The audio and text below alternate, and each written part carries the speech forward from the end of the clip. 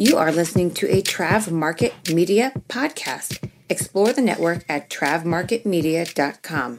Please subscribe wherever you listen so you never miss an episode. Thank you for choosing a Trav Market Media podcast. Enjoy the show.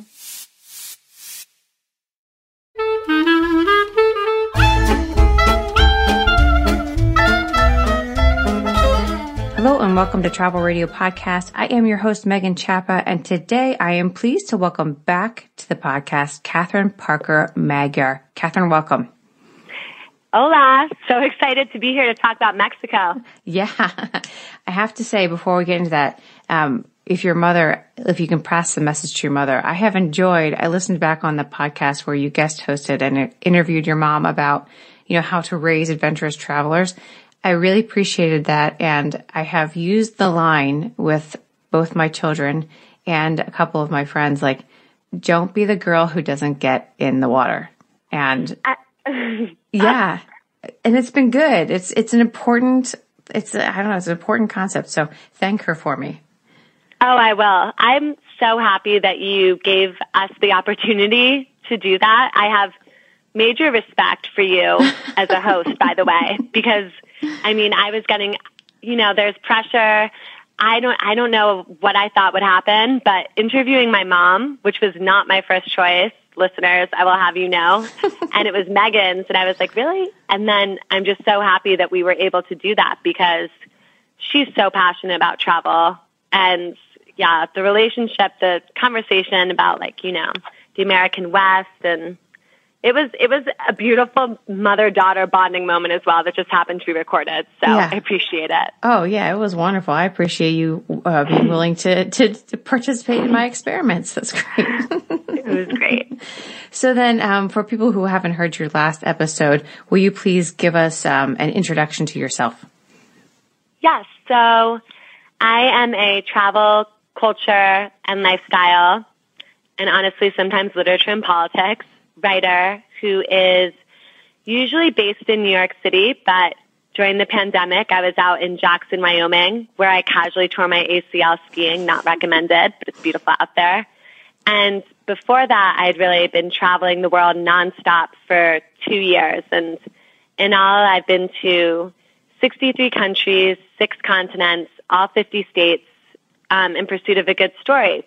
And those stories have been published in Forbes, The Daily Beast, Departures Magazine, Architectural Digest, The Week, Business Insider, World Travel Magazine, Elite Daily, Brit & Co., etc. But you can find all of that at my website, which is just my name, CatherineParkerMagyar.com, or on Instagram at Catherine Parker Magyar. On my last episode, I interviewed my mom about traveling from New Jersey to Wyoming and back via car almost a dozen times. She did that with 4 kids, including myself, and cultivating a love of travel, which I really do credit with my current career. And before that, I was a guest with Megan, and we talked about distant adventures for the intrepid traveler, which was an absolute blast, and we're still friends now. So that's my backstory. Yeah, and interestingly, also in your backstory, I think travel writers often have these unique backstories into how they got into travel writing, which did not necessarily start in travel.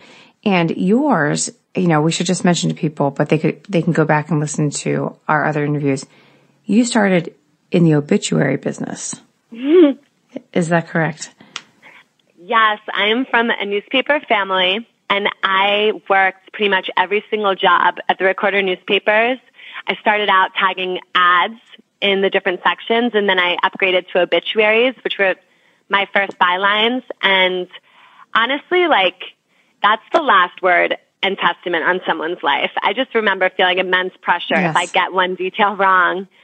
And I really credit, though, growing up writing for newspapers and being trained in that discipline, just because the strict deadlines, what's the hook, what's the headline, how can you make it good in 400 words sometimes. Yeah. And, I love I love to do sort of magazine style writing or narrative style, particularly for travel, sort of just first person deep dives. But I feel like it's important to have a background in journalism and reporting. I feel that if that's sort of what I can always fall back on in terms of it's the anchor to your story. Everything else is the frills, but you want to make sure that the ship isn't, that it's properly constructed. Yes. So that's what I would say. Yeah, no, I mean, with such a weighty responsibility earlier in your career, I just feel like it set you up well to report accurately on, the more, I don't want to say exciting, but something that's joyful, because you had to start in such a place of, I don't want to say sorrow, because there are good celebrations of life often at the, whatever. We'll get into that another time. But yeah, I'm appreciative of your writing and research and attention to detail. So anyway, with that being said, and your foundations laid, let's get into Mexico. This is another part of what I'm calling the Culture Vulture series for Mexico, which aims to take people beyond the resort properties and, kind of show some love to our southernmost closest neighbor and recognize and really celebrate like the cultural richness that is, inside of the country of Mexico. And so today, why don't you introduce us to to where we're going today?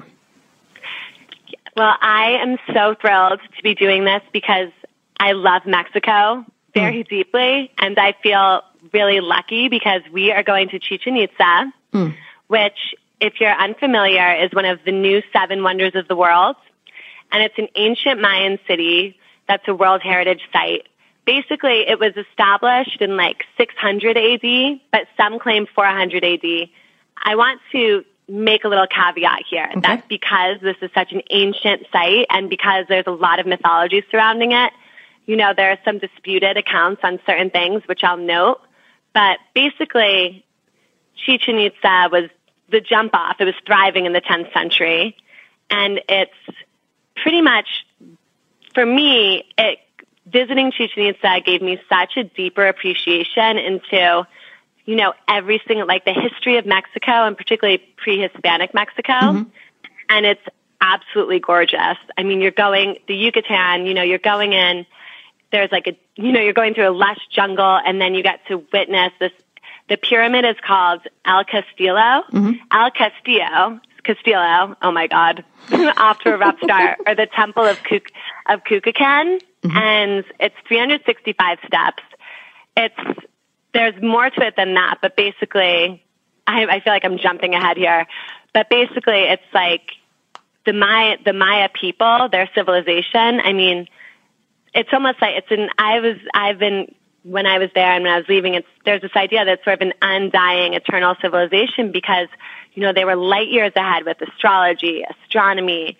They built these pyramids without metal tools. And then I feel like, I know, Megan, you mentioned this a little bit before, but because Mexico, and particularly this is on the east coast of Mexico, so, you've got the Gulf, you've got the Caribbean, there's this tendency sometimes to not really leave your resort, which is a crying shame because there's so much fascinating history that you can experience. Literally, this is 2 hours away from Cancun, honestly. Yep.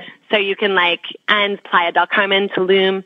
To give you some perspective, those were, Cancun didn't exist. That was built by the country of Mexico as a tourism vehicle, which is amazing because it gives a lot of tourism to the country. Yeah.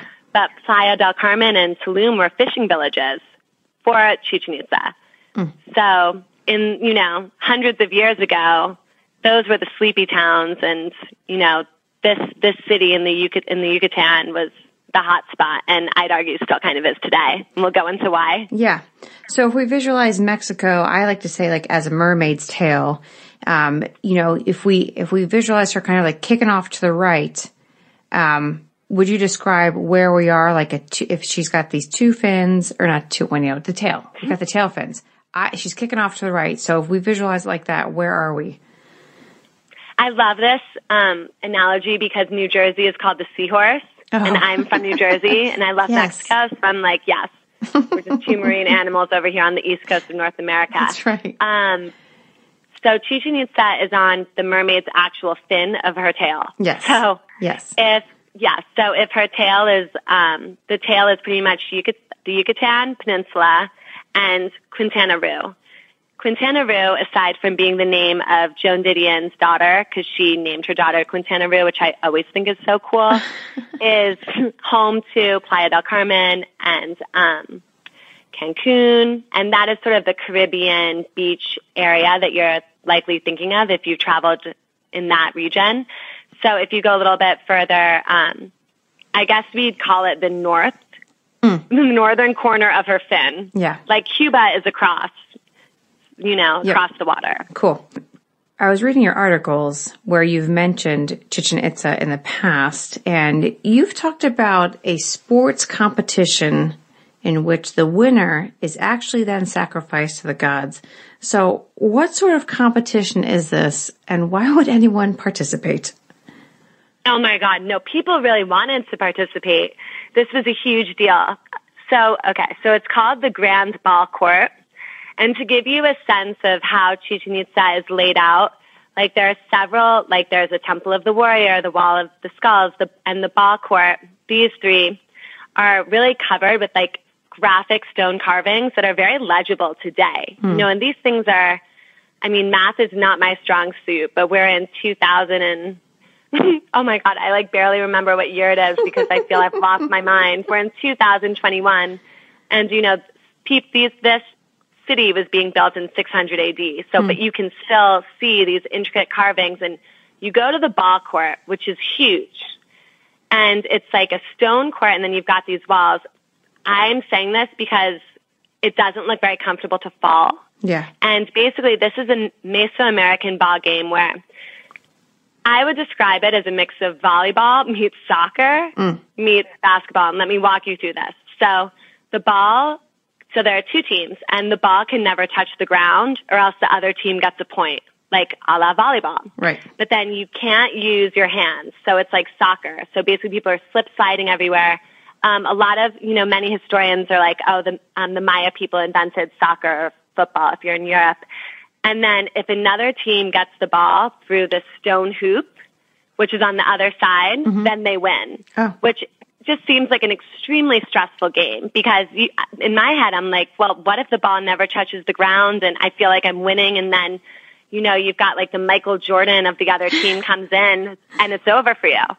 But here's the deal. So my guide, who I feel very passionately, if anyone ever goes, and I hope they do, to Chichen Itza, my guide, his name is Beto, also known as Alberto Cabrera. He was my guide with Cancun Passions, and he really brought this whole place to life for me. Like, he was able to pun in multiple languages. He was hilarious. That's a skill.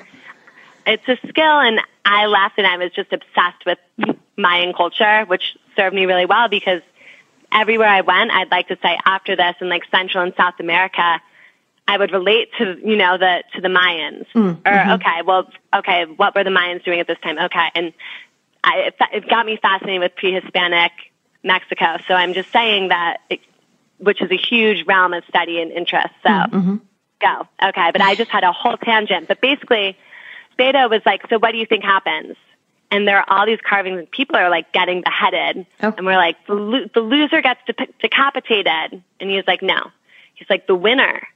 And I was like, what? Like, why would you ever want to win? Right. But basically, it's like a sign. The winner dies. The winner's team, there are paintings of like a priest decapitating like the winning team captain. Yeah. He's offered as a sacrifice to the gods. And it's like a great honor. And for me, it kind of a little bit reminded me very different countries, different time, but in Peru, if you go to Machu Picchu, is pretty much like a virgin burial ground.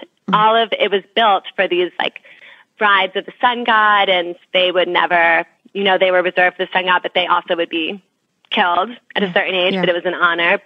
But so basically, in Mayan culture, the concept of the afterlife, like death is sort of death is like part of the continuity of life. So when you die, usually your spirit goes to the underworld and then it works its way up to heaven. But if you die in a ball game, then you go straight to heaven. And so people were all in on that, which I kind of love. Like, I was fascinated by the Mexican idea of the afterlife, because this idea that death wouldn't be something that you were so terrified of, but would be something that you embraced as part of life, and we're all going to go there anyway. So why not go there having scored the winning, the touchdown at the Super Bowl, and, make sure you're going all the way to heaven. And I mean, that's sort of a silly comparison, but I'm fascinated with, I would say Mexico and China have the two most interesting cultures, I would argue. Yeah. Yeah, that is really interesting. And I find that extremely encouraging. Like, I find that conception of death, I want to go there. Like in China, essentially, I mean, the Chinese afterlife looks like, honestly, more happening than life itself. Like if you go to Xi'an and then the Terracotta Army, where basically the emperor, the same one who united the Great Wall, built like all of these hollow terracotta soldiers, these warriors to be vessels in the afterlife. And then there are depictions of the afterlife, and literally anything you could possibly want. Yeah. Particularly when the emperor was alive, was at the afterlife. It's like, what are these chickens doing here? Yeah. Why are there all these changes of clothing? But like what I felt when I was learning about the Mayan approach to death while I was in Mexico, it kind of makes sense to me, and not to sound too, but I don't really believe that like God is looking over me. And if he is, he's probably a little bit disappointed. So I'm not quite sure I'm getting myself to heaven. But this idea that, it's the idea of the soul. So when you die, your soul leaves the body. Yep. But the soul and the body aren't exactly the same. They aren't like, obviously they're different things. And what was I actually watching recently are basically there's the human body, like what it's made up of. There's a certain percentage that they can't account for, and they think it's the soul. They believe it's the soul. You can Google that. That's true. Interesting. But I don't have that in front of me. And yeah, I just felt that was like a really beautiful, interesting way to view the afterlife. And it makes sense when, you think of the Day of the Dead, and even things that like all of the painted skulls that we really associate with Mexico. A lot of the imagery, learning about the history, particularly the pre-Hispanic history, it sort of ties everything together in a really beautiful way. Mm-hmm. And I think that that's a wonderful way also to mourn ancestors.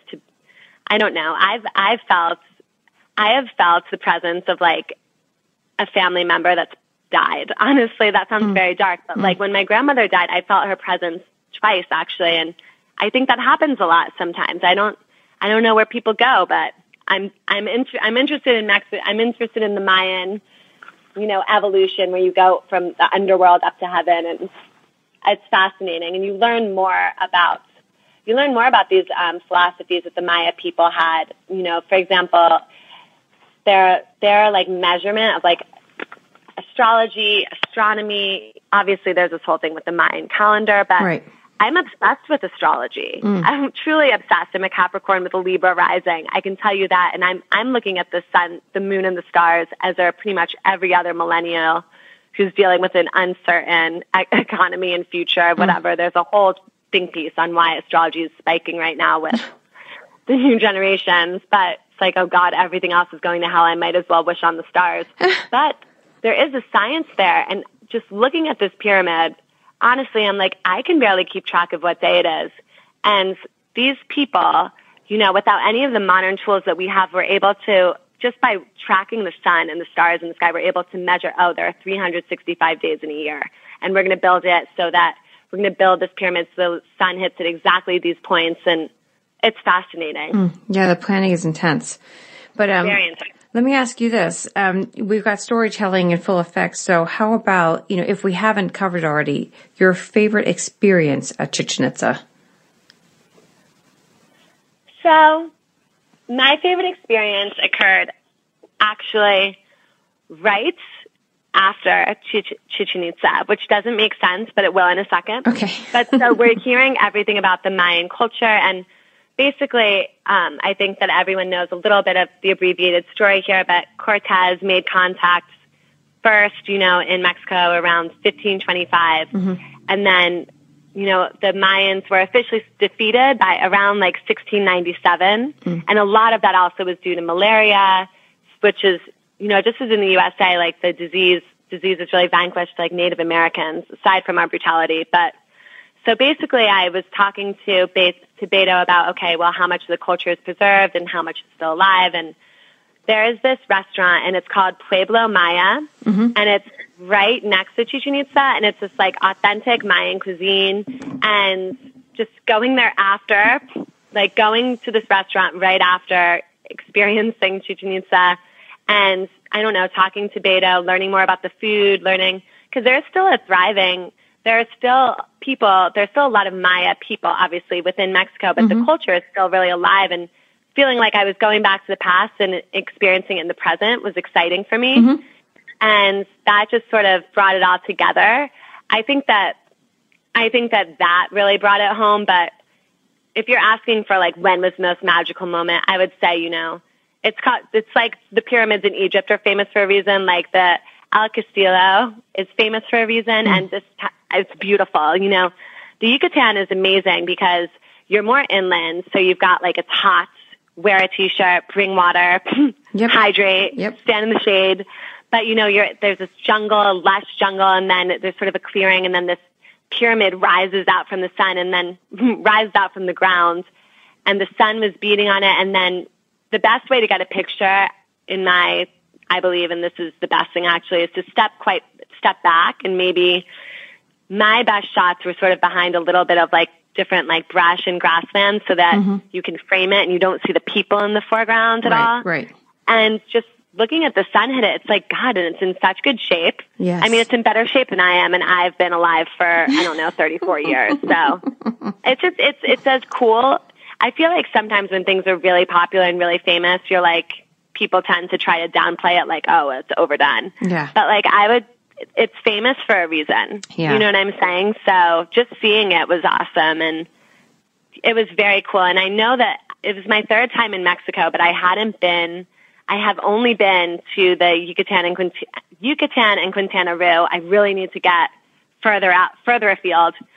But I remember the first time I went to Mexico, I was in college, and I was obsessed. We were in Playa del Carmen with my family. My family grew up traveling like psychopaths. We never got to hang out anywhere. All I dreamed of was a beach. I was like, I just want to sit by a beach. I don't want to be like driving like 6 hours a day through Serbia and then like sleeping for 4 hours, So we went to this beach. First and last time we've had a real vacation like this. My college boyfriend was with me at the time, and my siblings and my parents. And we were at a resort. I think it was in Cancun. I don't know. But it was in Playa del Carmen, which I love. But my dad had a whole challenge. How many drinks can I drink on this all-inclusive menu? Because the man has like the flavor palette of a 45-year-old woman who's in Florida, early retired, and like drinking like blue cocktails all day. Yes. So that just like, honestly, it was cool. But then I remember we went out to dinner one night in Playa del Carmen, and my brothers were probably 11 and 13, I don't know, probably 12 and 14. And we were in sort of a hole-in-the-wall restaurant, and it was a tequila restaurant, and basically a lot of live music. But if you put a pan on someone's head, they had to take a shot. So they kept putting pans on like my little brother's heads. They were getting drunk. It was just raucous. So fun. My dad was in no condition to drive, I feel. Just going back, my little brother Alex, first time he ever was drunk, kissing my college boyfriend on the shoulder, being like, I hope you become my real brother. Spoiler alert, that didn't happen. But I was like, I'm obsessed with this place. And that might sound shallow, but I was like, there's good energy here. Yeah. Next day, going into town and just strolling around Playa del Carmen, which they call the Mexican Riviera. And I mean, honestly, there are places that are more built up and more touristy, but obviously that's everywhere. But if you want to go, I've been back since, and you can definitely go clubbing, but there are these cool little side streets. Walking down the street, and I am posted up at like one of these outdoor cafes, and suddenly there's like a freak rainstorm. Yep. And everyone moves under the overhang of this cafe, which is like tight, not COVID friendly. Everyone is like stacked up, person. Yep. And everyone is there for like a couple minutes, and then someone starts like playing a drum or like beating on the bar, and then other people, and then like people in the back start clinking glasses, and there's just like an impromptu dance and singing party, and it was just I just love like And I just feel like I had a love for it. And I know that we did potentially go, I think we went to the ruins, potentially in Tulum, but it was so long ago and it was sort of briefer. It was more brief. So I feel like I didn't land the historical element of it as much. I just walked away. And I remember just writing down, like, I love Mexican food, Mexican fashion, Mexican music, Mexican people, Mexican culture. I was obsessed. And then going to Chichen Itza and then getting the antecedents of everything. And just, it's a beautiful culture. I don't know. I was just like, oh, I get it more now. You know what I mean? And having a good tour guide is super crucial to that. And it sounds like you had one. I'll put his contact information if you have it in the show notes. I hope he's still there. He's the only reason I created a TripAdvisor account because I couldn't get his email to work. And then I created an account and was just like, Beto is the man, ! So yeah, I'll find him. Great. Yeah. So, I mean, I think we've kind of, my question was going to be, why is this a cultural destination travelers should make sure they visit while in the Yucatan Peninsula? But I mean, we've gotten that covered. I don't need to, summarize it poorly. We've answered the question. So there we go. But, I put out this call for Culture Vulture Mexico, and this was immediately the cultural site that you volunteered for. Why this site over the many other places that you've been to? Because I feel like it's an important trip to do right. Like, I can understand why some people could be like, oh, like, it's hot. It's a drive. Yep. It is hot when you're there. There's not a lot of shade. And unless I was there so I think we can all agree that 2020 wasn't a year. So I was there 2 years ago, if you count COVID, 3. And there, it's not as well regulated as some other wonders, world wonders. Yeah. Do you know what I'm saying? It's a little more crowded in various areas, and there are people selling crafts, sort of, you want them to get off the property a little bit, and they're working on that. You know what I mean? And at the end of the day, that can be stressful for some people, and I feel like they can write it off. And what I really wanted to talk about was that it's such an amazing trip, day trip from wherever you are. Like, go in the morning. If I could do it over again, I think I would schedule myself to be there around sunrise. Let's be realistic. I'd probably be there around sunset, maybe. But the argument for doing sunrise is you can do sunrise, then you get to go to lunch, and then you can go swimming in one of the cenotes. I recommend Iquil cenote, which is like an underground river. And it's so close to the beach resorts, but it feels so far away. And it's funny because I was talking to other travel writers because I was like, is this a hot take on my part? Like, I'm obsessed with this place. Yeah. And I talked to my friend Ramsey, who's been like 90 countries or something, and my friend Marissa, and I was like, isn't Chichen Itza like the best? And everyone's like, yeah, it's so beautiful. Oh, it's so cool. And I just feel that, at least when I was there, some of the people some people went, some people didn't, and they were like, oh, it's hot and it's cheesy. It's like, it's not cheesy. And also, I just think that I think it's important to know the history of pre-Hispanic Mexico to really understand how I think it's fascinating, and I think it's important to learn and know. And afterwards, I went to this museum and saw this play that went through Mexico from the beginning till now, and it's fascinating. And so many things, like so many cool, not just cool besides like astronomy and astrology, but like fashion, food, music.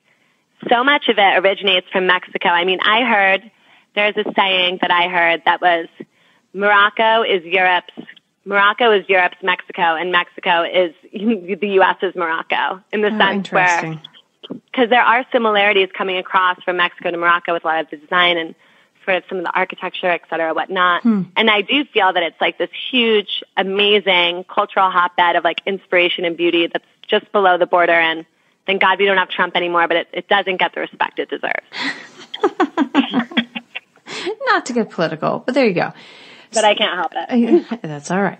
So what kind of athletic abilities do you need to enjoy this tour? None. I mean, as long as you can walk. Yep. You don't even need to walk far. Like it is a bit of a walk, I guess, from the parking area, but you can take it slow. Okay. If you are someone who doesn't like walking for longer distances, I mean, just bringing them. You can go full sun protection with an umbrella, but there are places to rest. Okay. It's quite easy. Okay. So then, what about just while we're talking about athletic abilities, and you said as long as you can walk, but is this accessible at all? I'm going to guess that it's not, like for someone who might need a walker or a wheelchair. So I believe that there are certain areas that are, and actually I'm looking in my notes right now. It's actually, okay, since you can't go up, so it used to be that you could climb to the top of the pyramids, which you can't anymore, which I'm all here for. I don't know how they're going to last if people are trampling all over it. But there actually is, you can rent a manual wheelchair where you're staying, or it's actually equally as accessible for wheelchair users because it's flat. It's very flat. It's hot and flat. But yeah, I was saying as long as you can walk. It's easily accessible, but that's false advertising as long as you can wheel. Okay. And I was wheeling and crutching recently on my ACL, and I could do it too. Okay, great. Yes, that story another time. So then do you need a tour guide, or can you do this as a self-guided tour? It sounds like from your experience, hiring a good guide is a great way to go. I couldn't recommend enough a guided tour, because when you go there, it's going to be overwhelming to look at, but you're not going to have any idea about the significance of some of the sculptures on the wall and like what everything is, and you really need a guide. Even if you can't get the best guide ever, Beto, you should get a local guide, because you're going to want some perspective. And what makes it so fascinating is learning about the Maya people and the Mayan history and culture, because it's so relevant to today. And you're going to miss out 1,000% if you don't do that. Yeah. I can't stress that enough. I agree. So now what about facilities on site, bathroom, water, any of those things? Yes, all those things, bathrooms, water.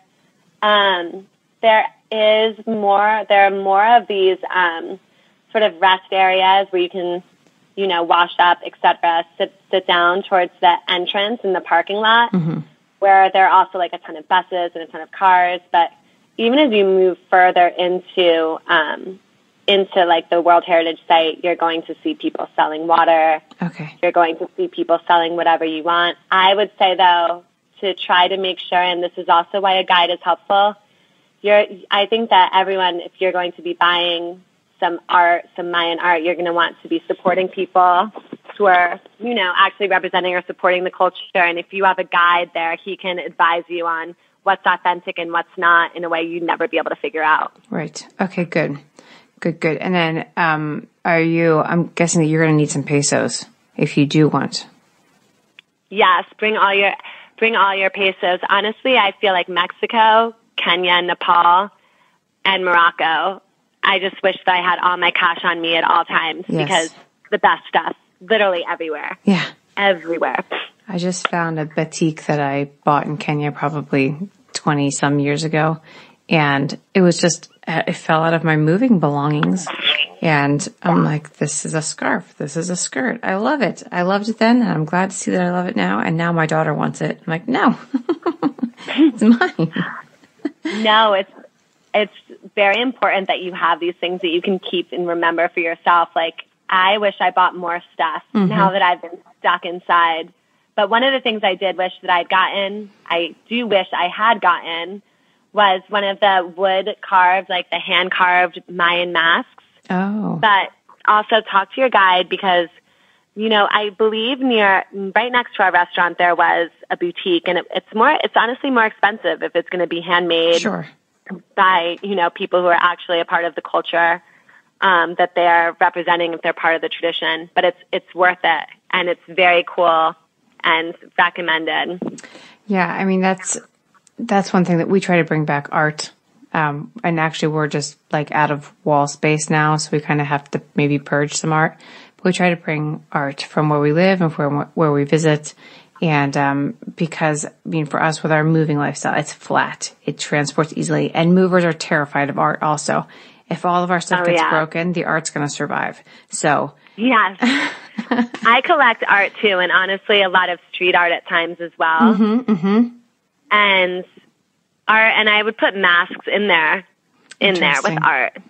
And also they have really beautiful shawls, but yeah, I would just make sure, it's the same as when you're traveling anywhere. Just, you want to make sure it's not made in China. Right. But there's going to be an abundance of vendors. So that's another reason that having a guide who knows the area is going to be able to point you in the right direction. Yeah, I'm with you there. So then, we've done a great job covering this, I want to give people enough information that they want to get there, but I don't want to ruin the whole trip for them. So I kind of want to leave the content there, but I would like to ask if there are any tips, tricks, or warnings for listeners that you would have to get them in and out of Chichen Itza successfully. Honestly, I probably went at one of the rushier times. We left at a pretty humane time. I believe it was like 8 a.m. or 9 a.m. So it's not like we got there right at sunrise, and we were there in the middle of this day in the beating sun, and we were fine. Yeah. But if you're someone who gets overwhelmed with crowds, then I'm debating. I've actually been thinking about this, about whether or not you want to go at sunrise or sunset, but because this pyramid was built around the sun, like around the motions of the sun, right. I think it is very meaningful to go at that time. Like if you do sunrise, I would do sunrise or sunset. If you want to get the most out of it, I would probably do the sunrise actually, because it's psychotic. You could see the sun. It's so flat behind the pyramid, and you could see the sun like a half crescent, rise up behind it. And it's not far. Yeah. Just wake up early. And that way also you can get back early, and you can also get to the cenote when it's the hottest. If you get there for sunrise, you're swimming by noon maybe. Cool. That's a good tip. And then obviously hydrate, bring water, bring sunscreen, all those sort of things. Bring pesos. That's right. Lots of pesos. So then, this is your chance to freestyle. What else am I missing? I always like to give an opportunity for my guests to talk about anything I missed, or even if you want to talk about current projects that you're excited about, whatever it is, you're welcome to include it now. It's funny because I don't think I'm worried I didn't miss anything, because I've gone off on several Mexican streams of thought. I've gone everywhere. That's good. In this conversation. So I guess, I would just say that for me as a journalist, the one thing that frustrates me is sometimes when you're covering specific places, like one of the first stories I wrote was about, 10 places to go that aren't Tulum. And one of the comments I got was, oh yeah, go to Mexico and get shot, or if you want to get killed by gun violence, which LOL, as a poster posting from America is crazy. But just to reinforce, Mexico is huge.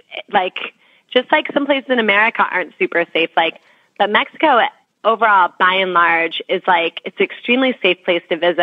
And I'm just so sick of these just diminishing stereotypes that it's just complete bullshit, personally. Yeah. So, and I think that part of the reason I love Chichen Itza so much is that I don't think that pre-Hispanic Mexican culture, the ancient Mexican and indigenous Mexican culture is celebrated as much as it should be, considering how influential it is, today, all over the world. People are freaking out about the Mayan calendar.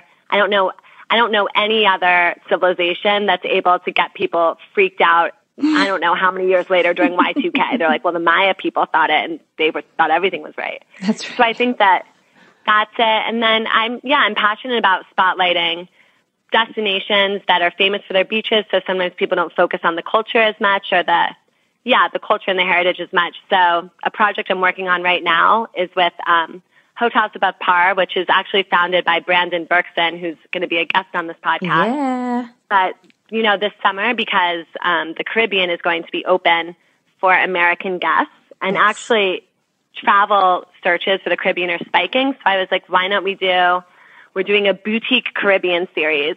So cool. I just wrote St. Lucia, but basically spotlighting different hotels, boutique hotels, and in sort of, I would argue, underrated Caribbean islands that are spectacular. So St. Lucia, Dominica, Grenada, Barbados. I mean, Rihanna has done a lot for Barbados. I don't know if it's that underrated, but yeah, like calling out places that really reflect the culture there. And I hate all-inclusive resorts, except for the one I went to in Mexico where my dad and I drank all of the drinks on the menu. But in general, I don't love them. And there's so much more to the Caribbean than all-inclusive, or else I would never really want to write about it because, you know, it can get boring. So I'm passionate about that and passionate about Mexico. Yeah, there we go. There we go. It's interesting, though, because I think pre-children, I would not have been so all-inclusive. I wouldn't have any interest in going to them.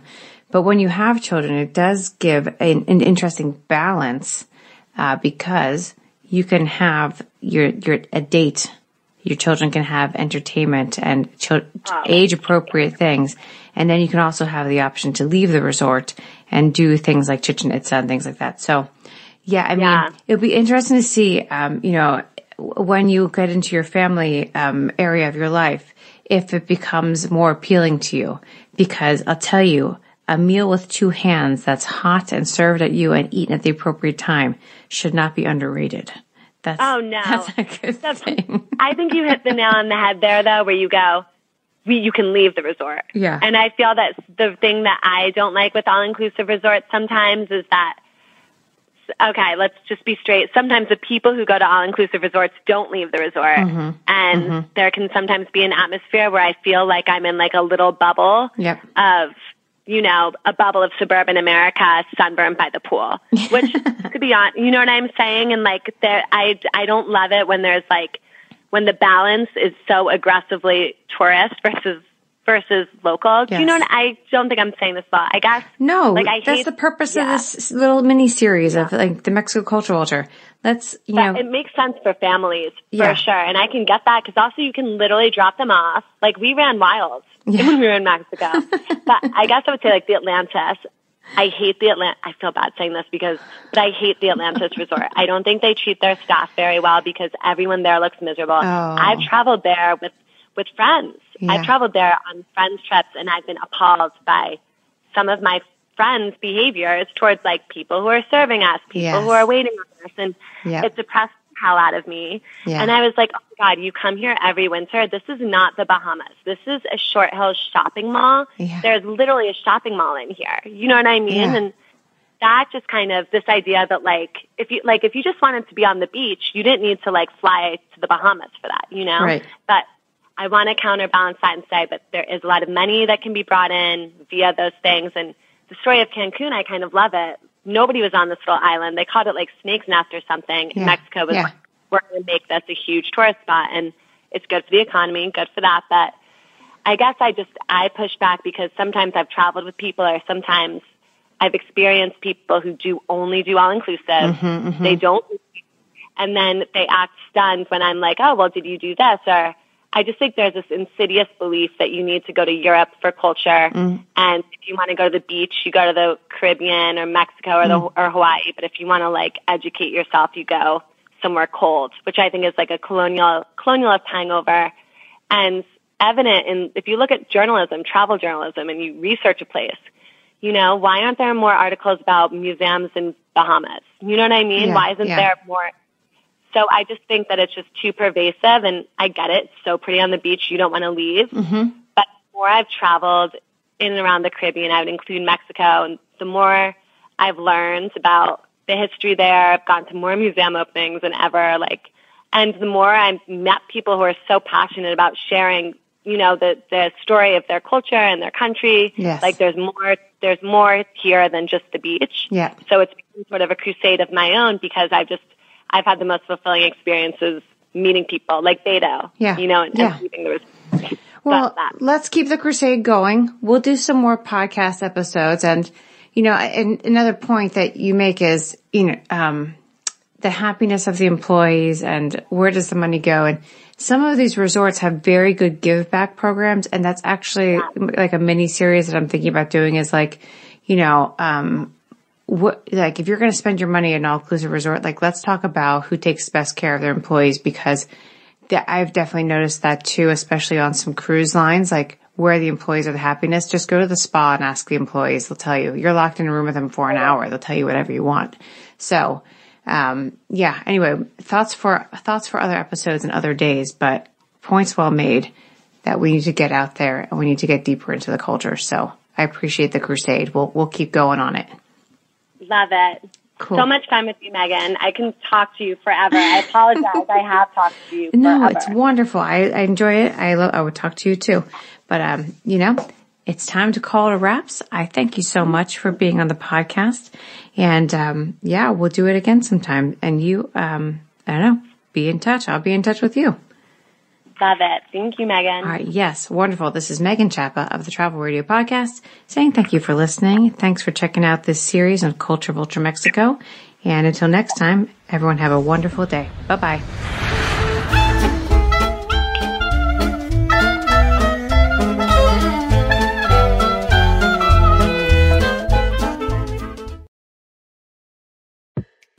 This is a Trav Market Media podcast. Discover more travel industry-oriented podcasts at travmarketmedia.com and be sure to subscribe.